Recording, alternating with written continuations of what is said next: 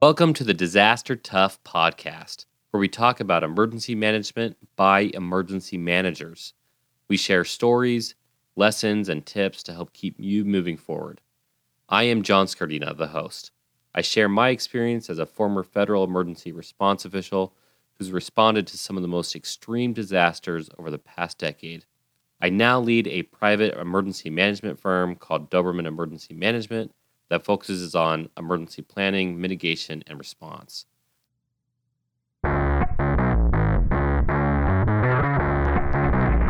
Welcome back to the show, everybody. It's your host, John Scardina. I am so excited to be able to talk about emergency management from the perspective of research today.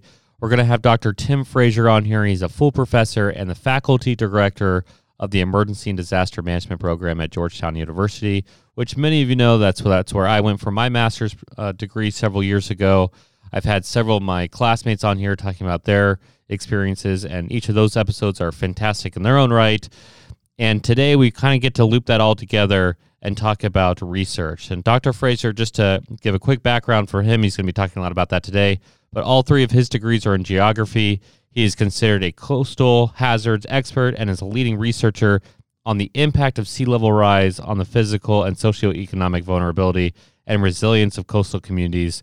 And so he can really pull in that quantitative piece of natural hazards and talk about marginalized populations, talk about the human environmental interaction. And he can really speak to that research that is being done with all kinds of disasters that are happening. And with my own perspective with Georgetown, I believe it's the best program out there. So, Dr. Frazier, welcome to the show. Thank you very much, John. It's good to be here. Yeah, so we have explored this idea of research-based emergency management now really heavily in our field for about 20 years, right? And over the course of that period, a lot has changed in emergency management. And so we're going to be talking about some of that research that has happened, but we can't really get away from the fact that 2020 is such a monumental year, and it's going to be a monumental year for emergency management. And so, in the terms of in the moment, analysis, right? Because we're still in 2020. From a disaster research perspective, comparing to other years, is this really different? Because I just feel like, when I look at all the scope of disasters, man, we have hurricanes every year. We have wildfires every year. We have all these kinds of things. Partially, it feels like the public awareness is like through the roof, right? That's the big difference. So is this year totally different, or is it more of a perspective thing? I think it's some of both. I think what we see over the last probably 10 or 15 years is there appear to be more geophysical events impacting the U.S. And so some of that, I think, is awareness, as you say. So we're paying attention better to the news. The media is covering things better than they had covered in the past. And then there also appears to be a higher level of concentration of events in specific areas. And so you understand that what's happening this year to Texas Gulf Coast, Louisiana Gulf Coast, Mississippi Gulf Coast, you're getting hit more frequently because of what appears to be sort of the track of the storms this year in that region are higher. But I think it's some of both. I think it's a better awareness of the public, a better coverage of the media of disaster events, sort of a heightened interest. And then this year, there's the wild card in the room, which is COVID. And there's been a lot of concern. I've done a lot of interviews and talked to a lot of different people about how does COVID impact our ability to respond. And so several sort of articles and several sort of interest about can FEMA handle response with COVID? And, the question always is every year, can we handle this? Can we handle that? And every year we seem to do a reasonably good job with emergency management in terms of response. And then we grade ourselves afterwards, and we give ourselves a tough grade because we always want to do better. We always want to sort of, enhance our performance, obviously, because people count on us to save lives and property. And so I think this year is particularly tough because of the sort of additional sort of constraint that COVID brings. If you ask Red Cross, what does their shelter look like this year for evacuation shelter or relief shelter look like relative to years in the past? And they will tell you that they have to have the shelter, but they also have to maintain it differently because of the COVID and spacing and limitations on beds. And so it just adds a layer of complexity that we're not used to dealing with but it's probably going to be the new norm for the future. Yeah, I've had a lot of discussion with my counterparts, back in FEMA, and I kept on telling them, back in February or March, every disaster you're going to deal with this year is a dual threat scenario, because where do you put people? How do you protect your responders? How do you protect the volunteers, everybody else who's going in there, not just with PPE and getting those resources in there, but during the actual response phase when people need help, and there's going to be a lot of human interaction there, clearing debris, whatever. So that's an excellent point. And if I recall, in your research throughout your formal academic career before you became a professor, you focused on that climate change piece of how it's impacting disasters, right? And so it'd be sad to miss out on trying to talk to an expert about that. How has climate change impacted, especially coastal regions? Is it because populations are moving to the coast, or are storms just really getting stronger? I think several things are happening from a hurricane perspective. One of the sort of the early data points, and it's still early from a climatological perspective to look at recent events and sort of the long history of climatology to understand, is this new, or is this just sort of a recent trend? What we're seeing is we're seeing storms that are larger in terms of having more moisture content because sea surface temperatures have increased. So you have a warmer ocean, so more moisture in the storms. And then what we're seeing is sort of a weakening of the jet stream, weakening of or altering of some of the currents in the Atlantic. And so what we're getting is a different steering mechanism for storms. And so historically, if you look at the hurricane tracks, historical hurricane tracks, most of them turn and miss the U.S. But what we're seeing now is sort of a different sort of strike pattern, a different sort of pattern.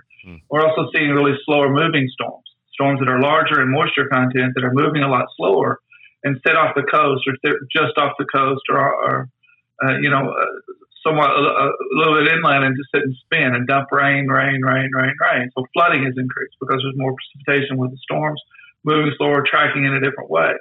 So early indications are this is sort of the new norm. And we saw that starting with Matthew, and we saw that with Harvey in Houston, where the storm just sat there and dumped an enormous amount of rain and didn't sort of move through the area in the way that it usually moves through, or get pushed the way it usually gets pushed.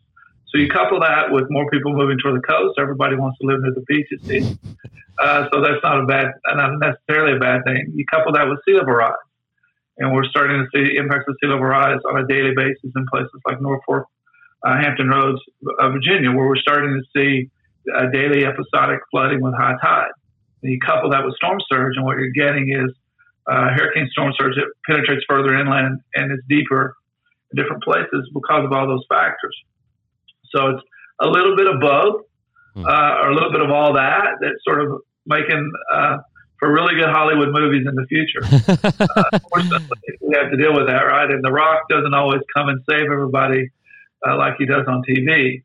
And then there's an intensification of wildfire out west. I mean, we're talking primarily so far about climate change and sea level rise and hurricane storm surge and increased precipitation as a result of all the things, and the storms getting stuck and dumping enormous amounts of rain. But what we also have to think about is increased drought, drier conditions in the west, leading to intensification of wildfire. And then the suppression policies that we've had in the U.S. For the past 100 years to not let the fire burn, and then this sort of intensification of urban wildland development. So people wanting to build and live, on top of the hill instead of in the valley. All these factors working together to sort of have this intensification of hazard exposure and intensification of disaster experience that we're facing.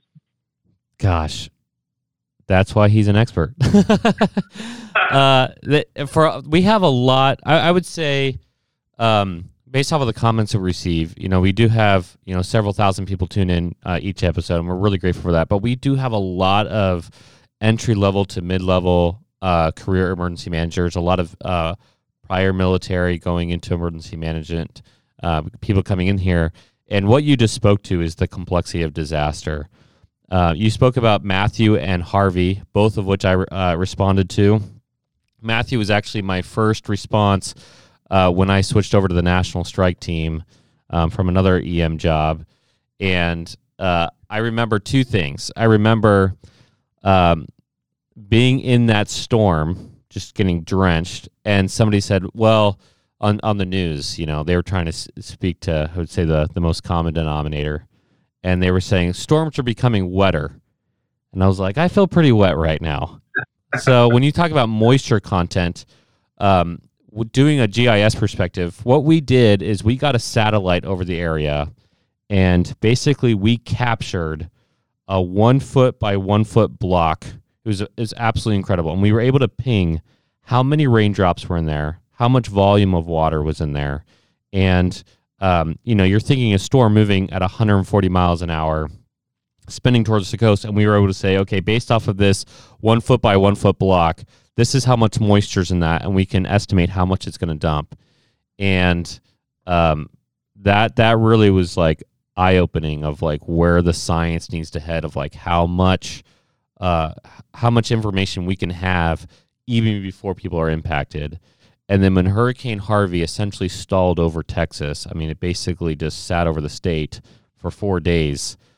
As a Cat 4, it didn't reduce in strength.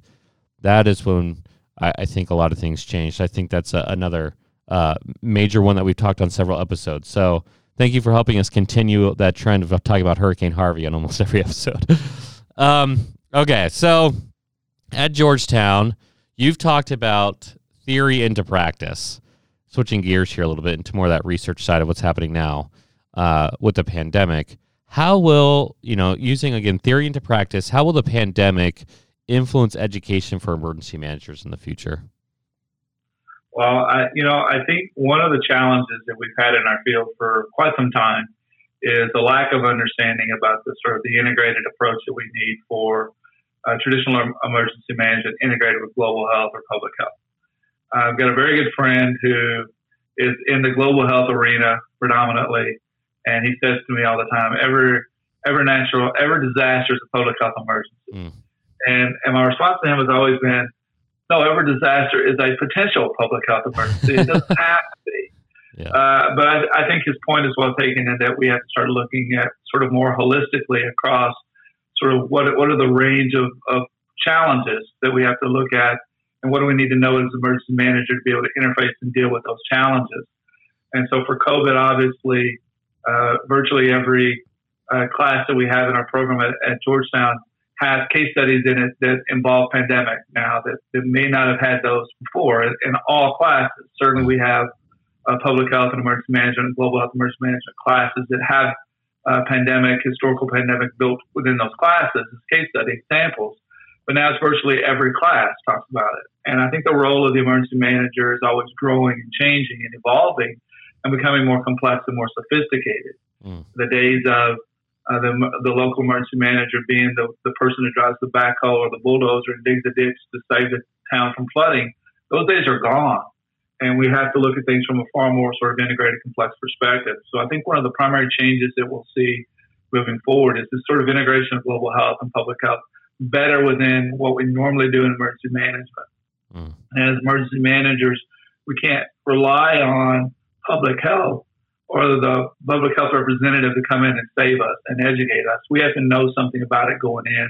We have to understand how do we have to embed pandemic preparedness and response within our emergency management plans and not rely solely on public health to take care of that for us.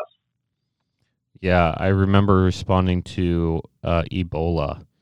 I was part of the response team there. In fact, I was at the National Cancer Institute, who housed all the Ebola patients. And so what my job really was to focus on is mitigating potential threats to the staff there at NCI and making sure that there wasn't like community spread. And going from that into the Georgetown program, we were able to really focus on many different disasters. And I still remember thinking, I think it was actually during our terrorism course, we were talking about man-made incidents, and we were into LL&L, and we were talking about all this stuff. And I kept on thinking back to that Ebola response and, everything you have to do to mitigate. I was grateful for that knowledge of public health and to be able to integrate that. And then was asked to help create a pandemic response plan for U.S. policy. And essentially, we haven't followed that very well. I knew that by the end of February, we weren't following that very well, or at least that past plan. And not trying to criticize anybody, but I think that when you have emergency managers who are integrated with public health, who understand that it's not a bacteria, that it, for example, COVID is an RNA strand surrounded by fat. When you know what that means, you react differently to that. And I think that's a great call out. I think, a lot of programs need to, I think they will have to shift their focus because there's so much public awareness to this. People are going to go into education thinking that pandemics are part of their education. And it's going to force programs to do that. So a good call out. Okay, so looking at pandemic and all the potential after actions that we're going to have, because it's going to be years of research for this, rating how we're going to look at changes in the new normal, as you mentioned, right? I can think of a couple other major events in the last 20, 30 years that impacted emergency management, even dramatically. I mean, completely changed the face of emergency management. So rating that, like that, or this pandemic to, 9/11, which again changed everything, or Katrina, where would you rate that in the amount of change that's going to happen? That's a good question. We always use sort of benchmark case studies for our program to sort of better understand progress that we've made in our field. And so if you think back to Hurricane Andrew in the 90s, that Hurricane Andrew was probably the first storm that saw radical change or realignment of FEMA policy or federal policy afterwards, federal, state, local policy. Mm-hmm. In terms of, we realized after Andrew what we didn't know, and then we started trying to fix it. And unfortunately, what's happened over the years is every time we have a major event like Andrew, Katrina, Sandy, 9/11, we realize what we don't know, we try to fix it. And sometimes we fix it in a good way, and sometimes we fix it in a bad way. But we're trying to do something right. Yeah. And I think what's funny about this is not really funny in a funny way, but I have colleagues that say to me that are sort of outside the field of emergency management that say to me, "Wow, we didn't know this. This is all new. This is all different." And I just point out something simple like, I forgot the name of the movie, John, but the Matt Damon movie that about pandemic that was shot in 2005 gets it about 80 to 90% right. So Hollywood knew, but we didn't know in our field, and it's amazing sort of the lack of understanding of what we already knew and what we're having trouble executing because of some of the challenges or additional challenges. But back to the question, I'm sorry I haven't answered the question yet. No, you're good. Yeah. But, like you pointed out, all these events, we learned a lot from Katrina. We learned a lot from 9/11. And I have a friend in the field who said to me not too long ago, people are going to eat for 20 or 30 years as a result of COVID. And what he meant by that is there's going to be an incredible amount of attention given to the field, employment, job opportunities for new emergency managers, new public health professionals, enhanced education programs across the board for this understanding that we need to know better, we need to do a better job. Realignment of policy, realignment of agency interaction within policy, within the process, within response, within recovery. So there'll be a lot of jobs. There'll be a lot of money that goes into how do we do this better next time, and how do we take what happened to us, learn from that. A lot of research, a lot of papers that will be written from an academic perspective. How do we do a better job next time dealing with this? Because as one thing we know, just like the hurricane, just like the tornado, just like the earthquake, it's going to happen again. In spite of our best efforts to minimize, not let it happen again, what we have to do is work to minimize the impact of it in the future. So there'll be a lot of people, there's a game changer for the next 20 or 30 years at least. A lot of people will, there'll be a lot of resources dedicated to the field, which is a positive thing. It's just the stressor that caused those resources to be dedicated.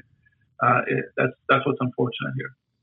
Yeah, the trick for emergency managers working with people who control the budget is to not come off as a doomsday prepper. That's seriously what it is, right? I mean, at the end of the day, emergency managers work within that political spectrum and have to be able to navigate. And I would say the most successful example I can show of trying to get funding to mitigate future disasters, outside of, hey, everything just blew up, now you have to deal with this, was when I was at NCI, going back to those DC days, we had an Earth Day coming up, and I knew the director of NCI really liked bringing his kids to that Earth Day event, and of course, as a scientist, I built with a coworker an augmented reality sandbox, which, for people who don't understand what that is, basically I pointed a projector screen or a projector and an Xbox 360 Kinect and at a sandbox, at a literal sandbox, and as we moved the sand, the infrared would tell us that the height and depth would change, and so it would change the color. And so I was able to make a real map. It's on some random YouTube channel, I think. And his kids came, and we were talking about flooding, so I'd move the sand, and I'd make it look like a rain cloud, and all of a sudden it would appear that there's water on the sand, and so it looked like active water. And we were talking about where to put homes and where to put structures so that they didn't flood. And I still remember him coming up and saying, "Oh, you look at emergencies from a scientific perspective." I was like, "Yeah, it's not just my opinion. Like, this is like all this data we're doing." And after that, every single project that I wanted to get done got done.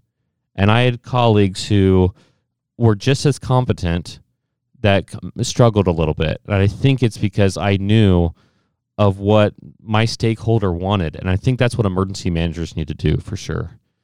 Yeah, we always talk about it in our field, sort of the equation. I'm not trying to be cynical, but I want my students to understand what the challenge is in the real world. And we start by saying the answer to every question is money. Mm-hmm. And so certainly that's a big deal, resource. And then what we try to do from a sort of theory of bounded rationality perspective, where theory of bounded rationality is where we make imperfect decisions based on imperfect knowledge. And what we want to do is we want to make more perfect decisions, but we need more perfect knowledge for that. And there's where the science comes in, right? And some of the modeling that you've done and some of the modeling that we've done in our work to enhance sort of the science so that we can make better decisions, because we're all dealing with limited resources. And one of the things that's really surprisingly difficult for people to understand is that there's this quote, the statistic that's quoted, was 4-to-1, 8-to-1, 10-to-1, whatever the one is.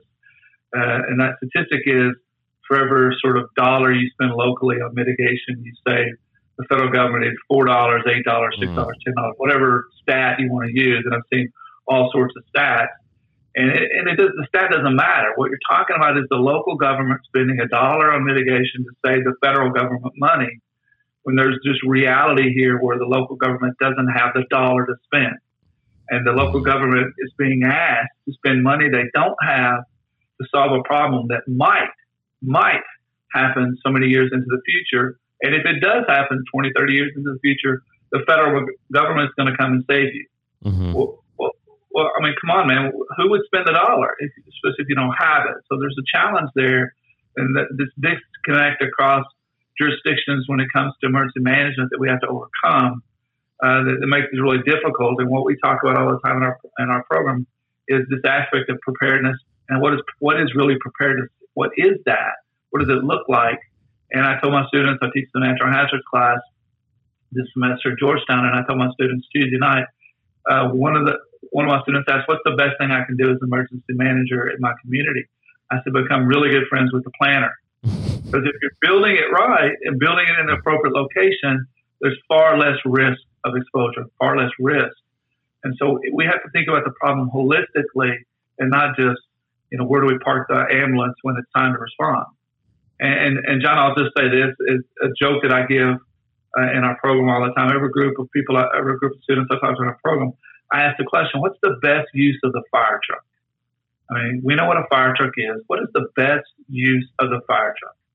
And our students will be like, "Oh, is it a trick question? What are you asking, Dr. Frazier? That's to put the fire out?" No, absolutely not. And from my perspective, the best use of the fire truck is for the Christmas parade or the 4th of July parade. But we're taking the fire truck out of the fire station only for the parade. we've done a really nice job in our community for fire suppression and fire awareness. Yeah. So we have to start thinking along the lines of, what do we need to do from a preparedness perspective that minimizes our need to respond, which minimizes our need to recover, which minimizes exposure and vulnerability in our communities and enhances resilience overall. We have to start thinking about the whole picture. And I think one of the challenges we have in our field is that we're dedicating far too few resources to preparedness. You have so many great points there. It's I don't think we'll have time to. We could probably just make a whole episode just on that, honestly. That last point about fire and fire science. Firefighters, the majority of what they respond to now are medical events.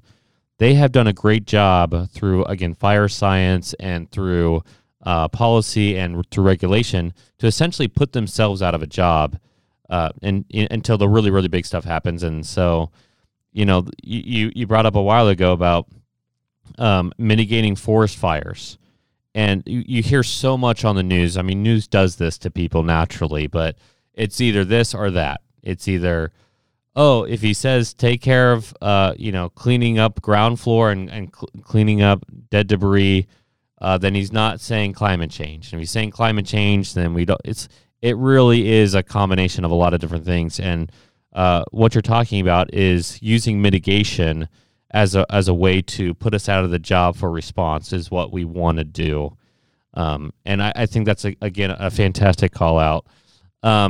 The other piece about that, being a GISer, I'm a GISer, using a analytically based hazard vulnerability assessment, an HVA, changes everything. Because, yes, during the HVA, you need to be contacting engineers, and you need to be working with urban planners, and you need to be working with the FBI, and start to get some of that man-made stuff all put together for your local community. But as you throw in GIS and you start to look at, okay, you are going to have a problem.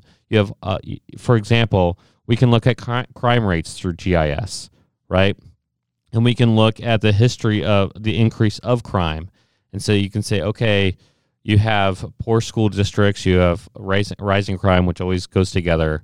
In 15 years, if you build your facility here, you're going to have a problem, right? And the same thing happens with where flood's going to happen. And just to apply that even on a local level, looking at a specific facility, I was able to accurately predict that we were going to have a structural issue in one of our facilities. And I won't go into too much detail, but basically I said, the way your pipe systems are designed, looking at the CAD files and looking at where flooding happens every year, you're eventually going to have moisture in your brick walls, which will freeze, expand, and you're going to have a major issue on this wall. And the organization I was working with, unfortunately, I had not proved myself serious about that yet, serious enough yet. And the following winter, it happened. We had a major power outage that impacted millions and millions of dollars of research because the wall froze, it expanded, broke, and caused a massive power outage. Luckily, in our COOP plan, we had essentially every dry ice company in the region as part of this COOP, because there's so much money in research, again, going back to money, that came in there and they were able to save those negative 80 freezers. But that just is a good call out. You can expand as small as you want to as large as you want.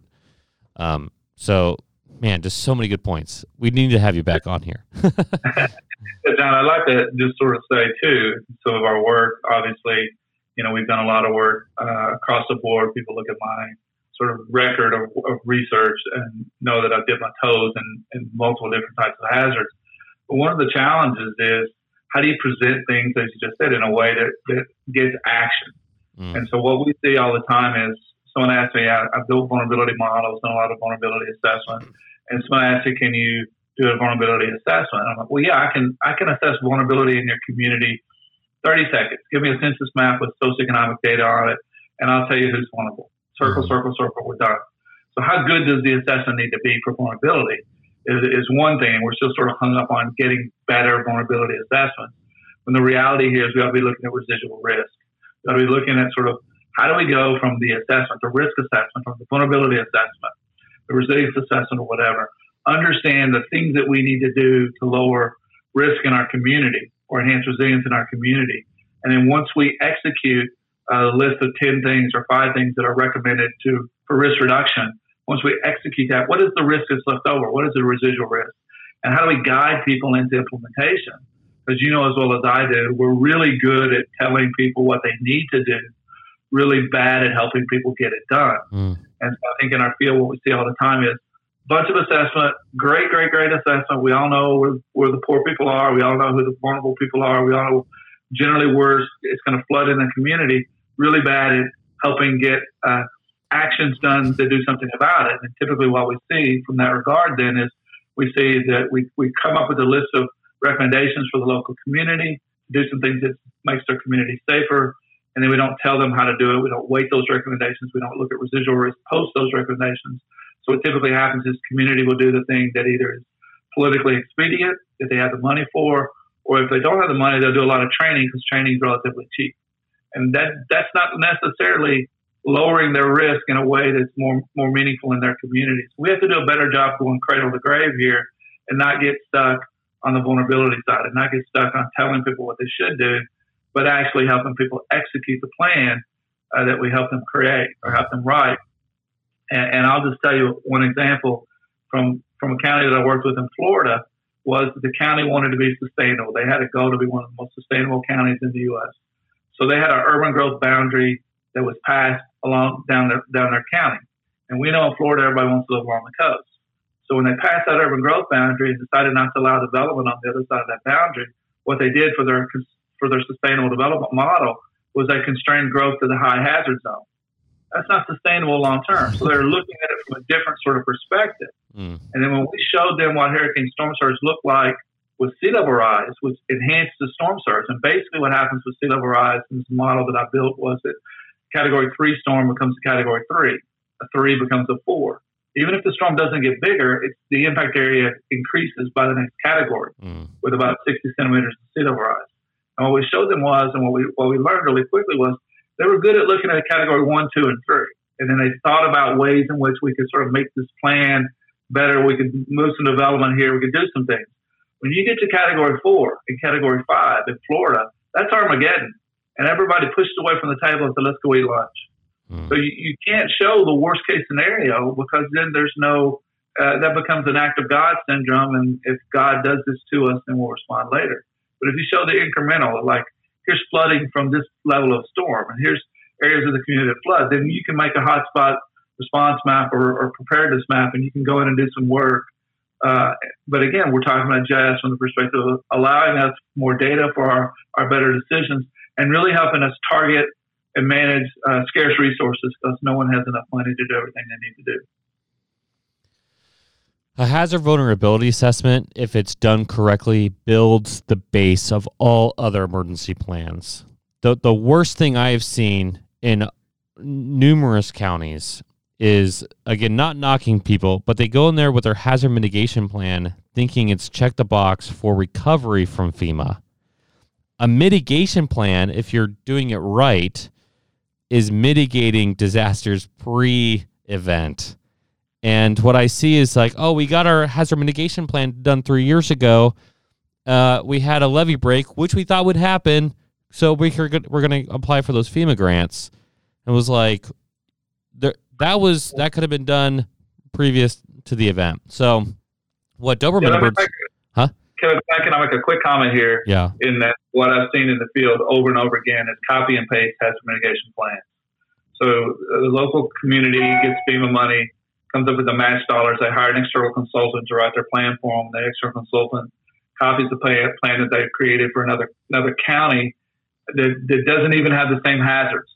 And so how could it be a good plan? And I've read and evaluated plans. I've read a plan in Oregon, and I was reading the plan in this county in West Virginia. Its name kept coming up. They didn't even do find and replace. What level of quality is that plan? And the reality is just what you said. If we're not making plans that are appropriate for the local community that actually try to do mitigation, then we're just sweeping up. And do you really need a plan to sweep up? I saw a plan. So I am a private emergency management guy, but our whole pitch is that we don't do cookie cutter because we do GIS. So we do GIS within all of our mapping, so it shows that, it's customized. But part of the reason why I started doing that is because going after disaster after disaster after disaster with the federal government, I would get into these local communities and would say, okay, can we look at your plan to see why it's not working? And we were in one state, and like half their plan was just definitions. One, it was like just big brick. And two, their other big thing, they kept on talking about volcanoes. There wasn't a volcano for like 1,000 miles of their state. And I was like, how much did you pay for this? And it was a 7-figure number to do for the state. And I was like, this is why we keep having problems. And so just going back to you have to use expert emergency managers who understand the analytical process of a disaster to try to mitigate beforehand. And so, again, starting with an HVA and using that in your HMP, your hazard mitigation plan, or your THIRA, or your emergency occupant plan, or your occupant emergency plan, your emergency operations plan, all these different plans that you have, understanding what your vulnerability is worthless unless you're actually going to do something about it. And I think that's what you're saying is, you can circle vulnerable populations all day. How do you integrate that? And my pitch several times on this podcast has been, if you're struggling to get through the local people, your level, whatever that scope is, talk about insurance. You're okay paying car insurance just in case you get a car wreck. So you pay a little bit now, save a lot in the future. But the problem is, in the U.S., the National Flood Insurance Act, which kind of created this cost share between states and the federal government, you've seen states pull away those dollars that they would have used for mitigation and response and say, hey, look, our resources are overcome. We can't deal with this. We're overwhelmed. And so we need the federal government to get in there. And they can prove that pretty easily because they didn't allocate those dollars to there because they expect to be bailed out. So there's a whole lot that goes in here of working through that cog, right? Okay, so we're going to switch topics here because we've been talking about GIS a lot, and you're definitely the expert here with GIS. Will you share kind of your experience in terms of all the different areas you could have focused on GIS, geospatial information systems, for those who haven't really looked at it? What has been kind of your experience, and why did you choose to focus on natural hazards? Yeah, I had a dream. We all have a dream when we're a child for whatever reason. My best friend's dad was the director for Skywarn. And Skywarn is the organization of volunteers that go out and spot for tornadoes. So I grew up in Tornado Alley. And so 14, 15 years old, I was out in the car looking for tornadoes. May not sound too smart, but it sort of shaped my career. So my goal was to work at FEMA one day. I really wanted to be. That was my goal. And I got in the academy, and I really liked what I did in the academy. And I wanted to stay and help other people in this area.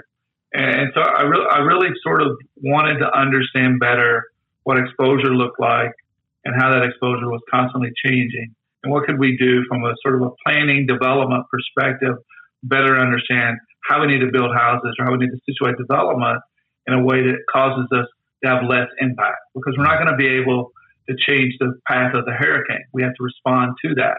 And so I started working with evacuation. As for my master's thesis at Penn State, I looked at sort of what type of subdivision design best facilitates evacuation. And we have these curvilinear type subdivisions where they have one road in and one road out. Obviously, that's very attractive if you want to live on a cul-de-sac and little Johnny's playing in the driveway and he doesn't want to get run over by a car. Fabulous, we all get that. Mm-hmm. But if you have to leave in a hurry, you can't go. And so there's challenges with development. Then I started thinking about broader scale development, like modeling evacuation for larger communities.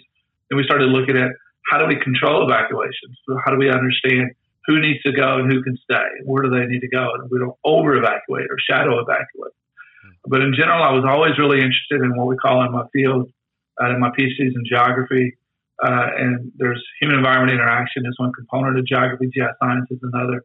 And I just married human environment interaction. So what's going on in the geophysical environment? How does that impact society? With my sort of love and desire to produce better data so we can make better decisions. And I think strongly believe that the way to do that is through geospatial analysis. That's a great pitch because you're talking about your experience, but you're also talking about the pitch there, right? For the use of that. And what I found was through my experiences in doing GIS and trying to integrate all these analytical processes to a type A personality field who just wants to, hey, use my past experience and make a decision. What would be your pitch then to emergency managers who, again, like that almost like that retired police or retired firefighter mentality of going in there and like, well, I've always done it this way, and so I know what to do. How do you convince them to use GIS or look at that more of the analytical process?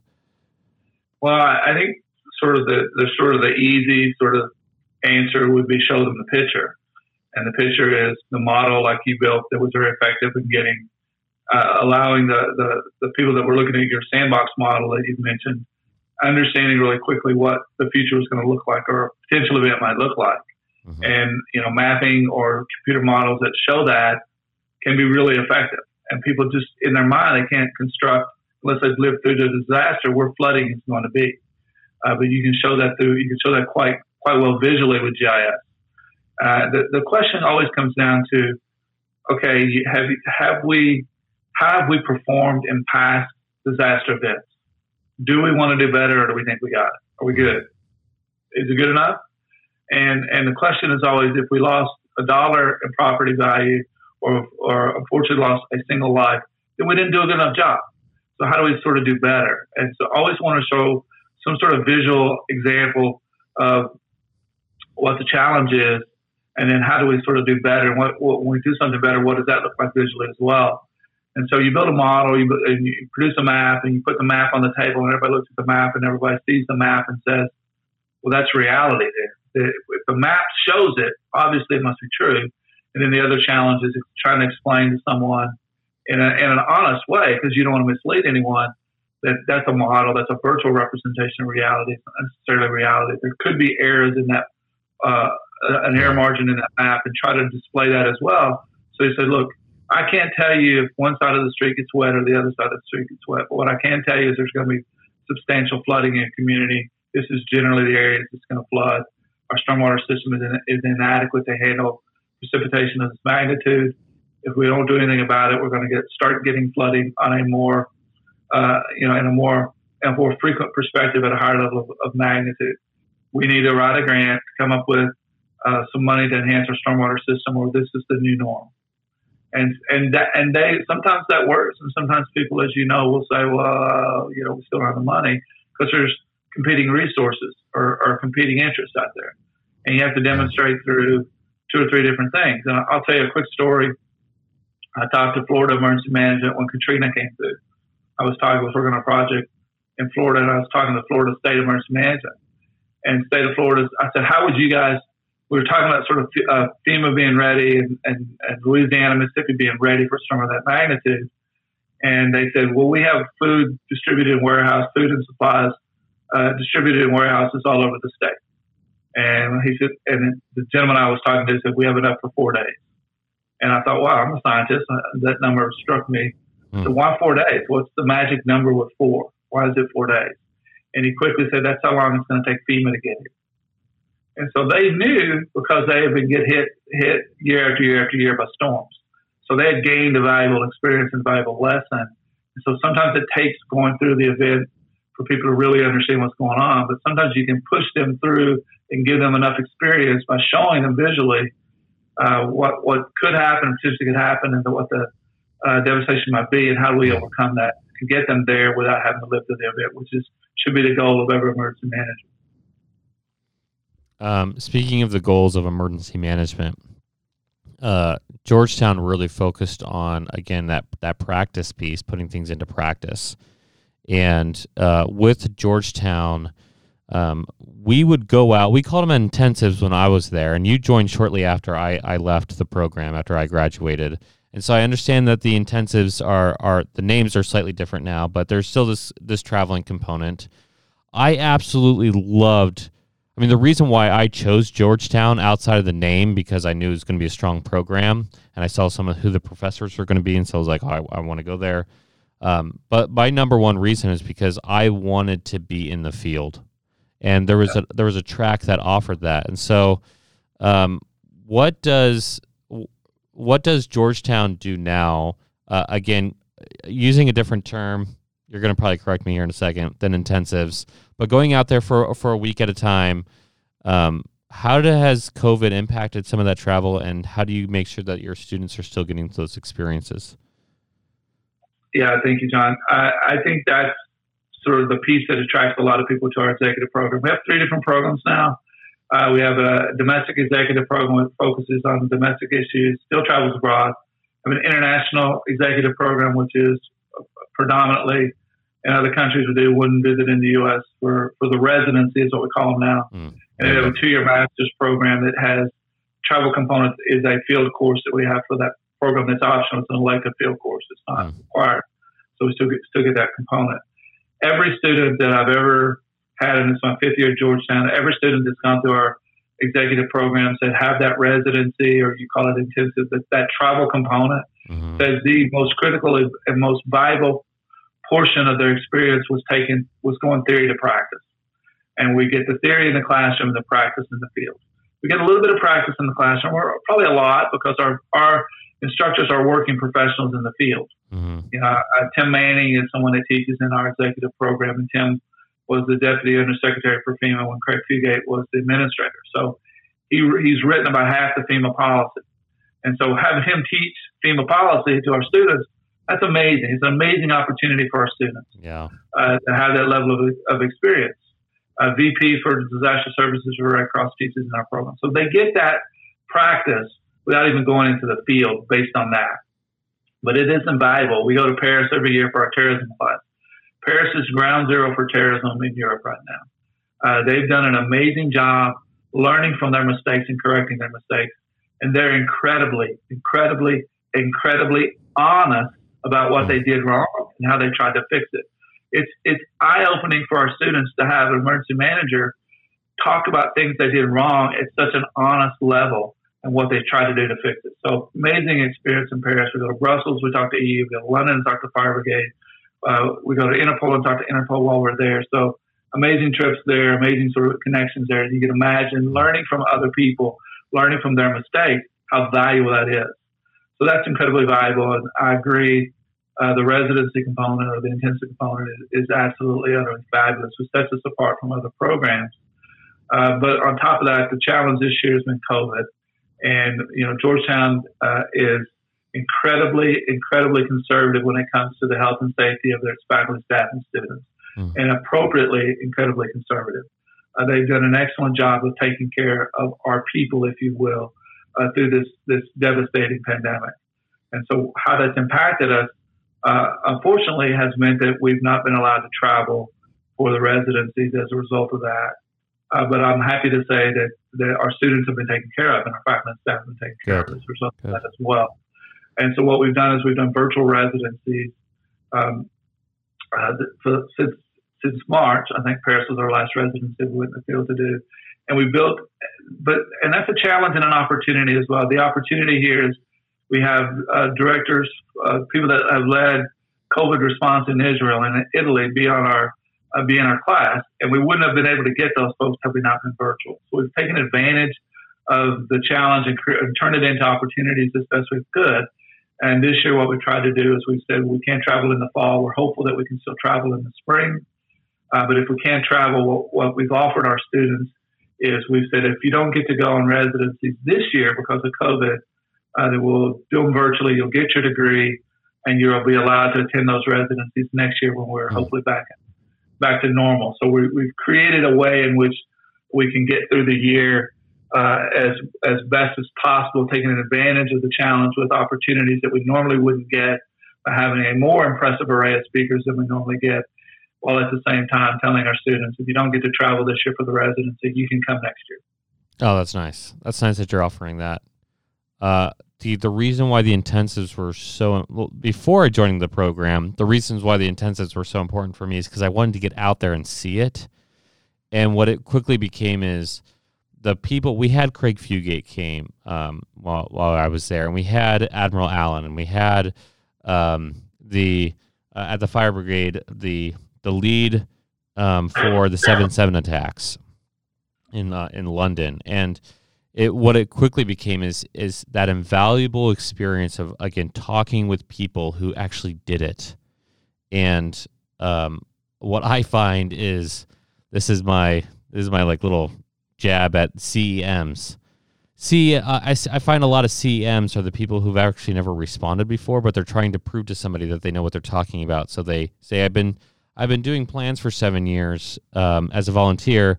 So look, I have my CEM. And once you start to get into response and you get into people who have done it, that's when it like changes everything. And CEM is so good for the field. It shows there's a credibility there, and so there's something to be said there. But again, talking to the people who have that experience, understanding that we're a little bit short on time, I do want to, because I'm such a big fan of Georgetown, I've talked about it so many times. I've had 4 or 5 people on here now, and the director of the program. So could you just walk us through the 5 major courses really briefly and just say, here's one insight from each of those courses, what people can learn from that? Yeah, absolutely. And I'll just talk about the executive program, since that's the one that you went through. Yeah, that'd be great. We have 2 executive programs, and the international one is different. But I'll just go through the domestic executive program. So we start with theory and legal framework, which is incredibly important as a theoretical legal foundation for how we have to do emergency management. I mean, it's not just a good idea, as the old ad campaign used to say, it's the law. And it is the law. We have to follow the law. And we have Tim Manning teach that class. And sort of an example of what we did in that class in the past was last year we got to travel. We were in Hawaii for that class. And so Hawaii theory and legal framework, we looked at sort of the connection between federal, local, and state emergency management. What are some of the challenges of those connections? Because Hawaii had, I think, 5 major disaster declarations that year. We sort of talked through each one of those disaster declarations. Where did the problem occur in terms of enhancing our ability to respond and recover?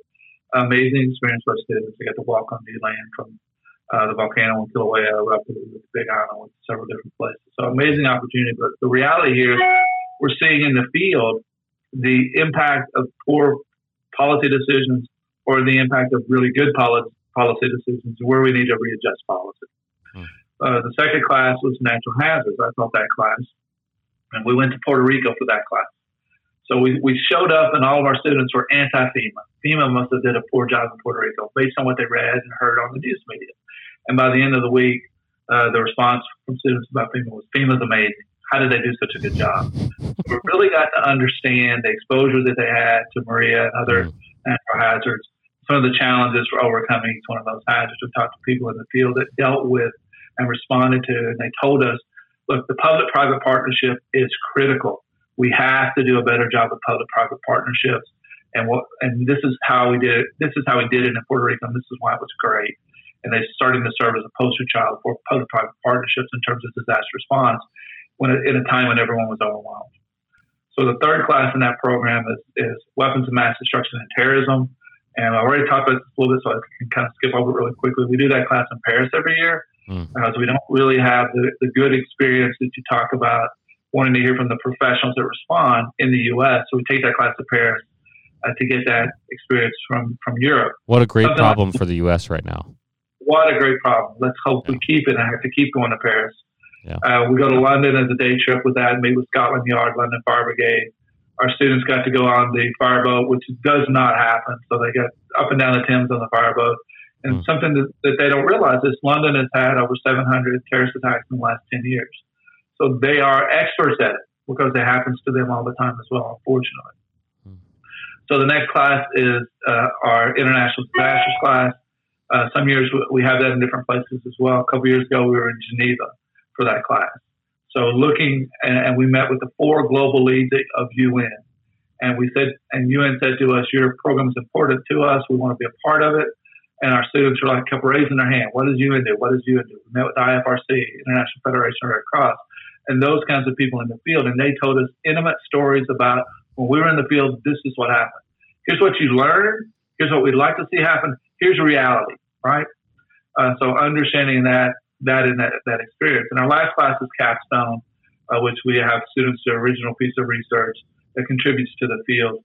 And we typically have that class in DC so that we can do what we call gallery walk, where we invite friends and alumni of the program to come view the student research and engage our students with the scholarship that they've produced. You make me want to go back to Georgetown. I really miss it. I had such a good time there, and obviously because I've had so many people from Georgetown here, my classmates, they came from so many different backgrounds, and a lot of them, because it was that executive master's focusing on people who already have experience. I was able to integrate with emergency managers who wanted to change the field for the future, and man, it was a great experience. So that's my pitch, free pitch for Georgetown. You should apply if you want to go. Okay, so that brings us to our last section, rapid fire. We're going to do this really, really quick. We always fail on this, but we're going to try to do it right. Very quick answers for us, please. And if you want to expound, we actually like that a lot. But if you don't want to, that's cool by us too. Okay, so rapid fire. Kind of a funny one. Which thesis or capstone stood out to you most during the last 5 years at Georgetown? Well, that's a tough question because there's so many that have been excellent. We'll give you two. One from a response perspective, a lights and sirens perspective, as Brock Long would say. One from sort of a more research perspective. So we had a student who was a battalion fire chief for a battalion in a state, and she came up with a RFID identification system so that firefighters, when they arrived on scene, could immediately know what the situation was better inside. And as they moved through the scene, you could scan the RFID tags that they had for people that were there and create a system where first response was safer, more convenient, and more efficient for those that were impacted and potentially save lives. So really great capstone. So great, in fact, that she's working on licensing that RFID system and putting that out there for other fire battalions. And then we had a student that recently did a capstone project that I thought was quite exceptional, was from a humanitarian crisis perspective, that tried to understand feminine hygiene products and the distribution and the lack of distribution of feminine hygiene products in humanitarian crisis settings. And so the range is from license hiring to humanitarian crisis to preparedness. So we have quite a few every year that are extraordinarily exceptional, and we have students that are going on and publishing capstones in peer-reviewed literature, which is amazing.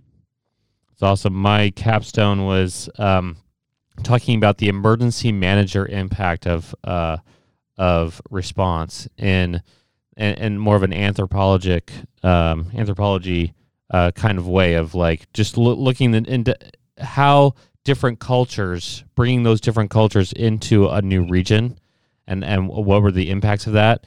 And it was amazing to see like the lack of awareness from emergency managers as they try to bring their own culture into a new system, and it would break, or if they would be able to integrate with that, and what were the outcomes of that. And so the idea was to be able to help emergency managers increase our capability by integrating with the cultures that we the subcultures that we have to work with. Yes, I'm going to cheat and say two more. I'm going to cheat really quick. Public-private partnerships is the wave of the future for emergency management. You know that. Mm-hmm. So we had a student who worked for one of the largest telecommunication companies in the world do our program. And what he looked at was risk within the telecommunication network in terms of exposure to hazards and the resilience level of that network. And he did an amazing capstone on that and then took it back, and that's serving as the foundation for the plan for minimizing risk in their network for his company. So an amazing sort of capstone that had immediate impact. And we have a student in Qatar in our international program that looked at food security in Qatar and really did a great job of understanding how food insecure they are in certain ways and how how they've done an amazing job with food security and other ways, looking for gaps and helping his country overcome some of those gaps. So far-reaching capstones around the world, globally, internationally as well. Public-private partnerships, you brought that up for the future. So I guess that would be your piece of advice, right? If you're going to give some advice to somebody for the future emergency manager, would you suggest focus on private-public partnerships? Yeah, I think no one has enough money. No one single entity has enough money. So we have to work together better. And I think my advice would be twofold. One would be public-private partnerships. We have to sort of understand how we can work better together, both in the preparedness all the way through the response recovery, and also integration of global health, public health and global health better into emergency management. Those are my two primary pieces of advice for anybody that's going into the field. Awesome. Okay. Second to the last question: which intensive or residency is your favorite one to go to? You talked a lot about Paris. Is Paris your favorite one? Well, let me be completely honest. Paris is, I think, the best one because we pack so much, and Europe is so compact. It's easy to get a lot of different perspective. A short train ride away from Paris is London. A short train ride is Brussels, where we got to meet with the EU. We also meet with NATO every year when we go to Brussels. It's not far to Interpol, and so we get to take the train to Interpol, and then we get that whole experience with French emergency management. So it's an incredibly compact area geographically, which allows us to have such a wide, diverse perspective from a lot of different organizations that have to get it right and typically do get it right. So I just think the learning opportunity for the student is the greatest.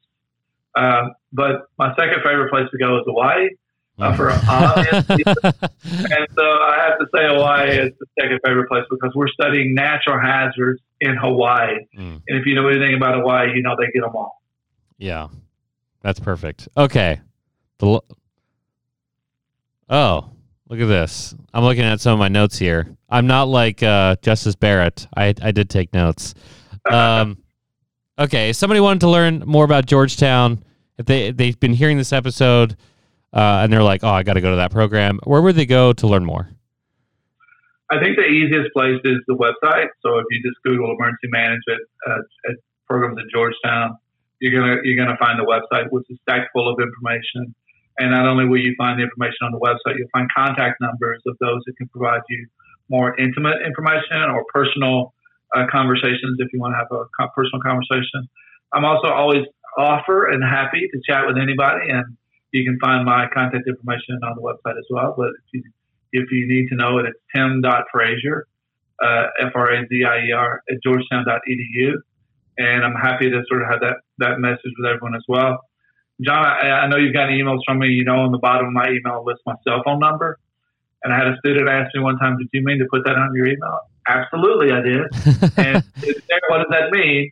It means that I can use it, right? And the student was right. Yeah, you can use it. So I'm always happy to talk to people about our program. I think we do a great job. I've been told by people all over the world that our program's the best. And I don't know what evaluative metric they use. I'm just happy that the feedback we get from our students is always really excellent. And the thing that tells me a lot about our program is our students and former students are our best recruiters for our program. So our audience is really happy with the product they're getting. And the field is really happy. Our faculty are super happy. People like Tim Manning that teach in our program, and Jeff Stern, and the other giants in the field that teach in our program are really committed and really happy with the students that are graduating from our program. Because what that translates into is better emergency managers, or and into the field. So we're doing hopefully we're contributing something to ensuring that we're doing a better job managing emergencies and disasters all over the world. Which is, as you know, one of the fundamental missions of Georgetown is women and men in service of others daily.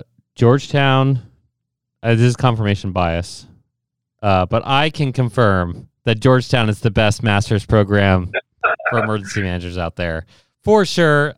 So check that out on their website. Dr. Frazier, thank you so much for coming on and talking with me. Very grateful to have you on here and talk kind of that high level, that strategic level of emergency management to kind of wrap it all up and saying, hey, there's a lot of research that's being done. We need to keep moving forward. We want to keep that fire truck only for parades. That's the goal. So, again, thank you so much for coming on here.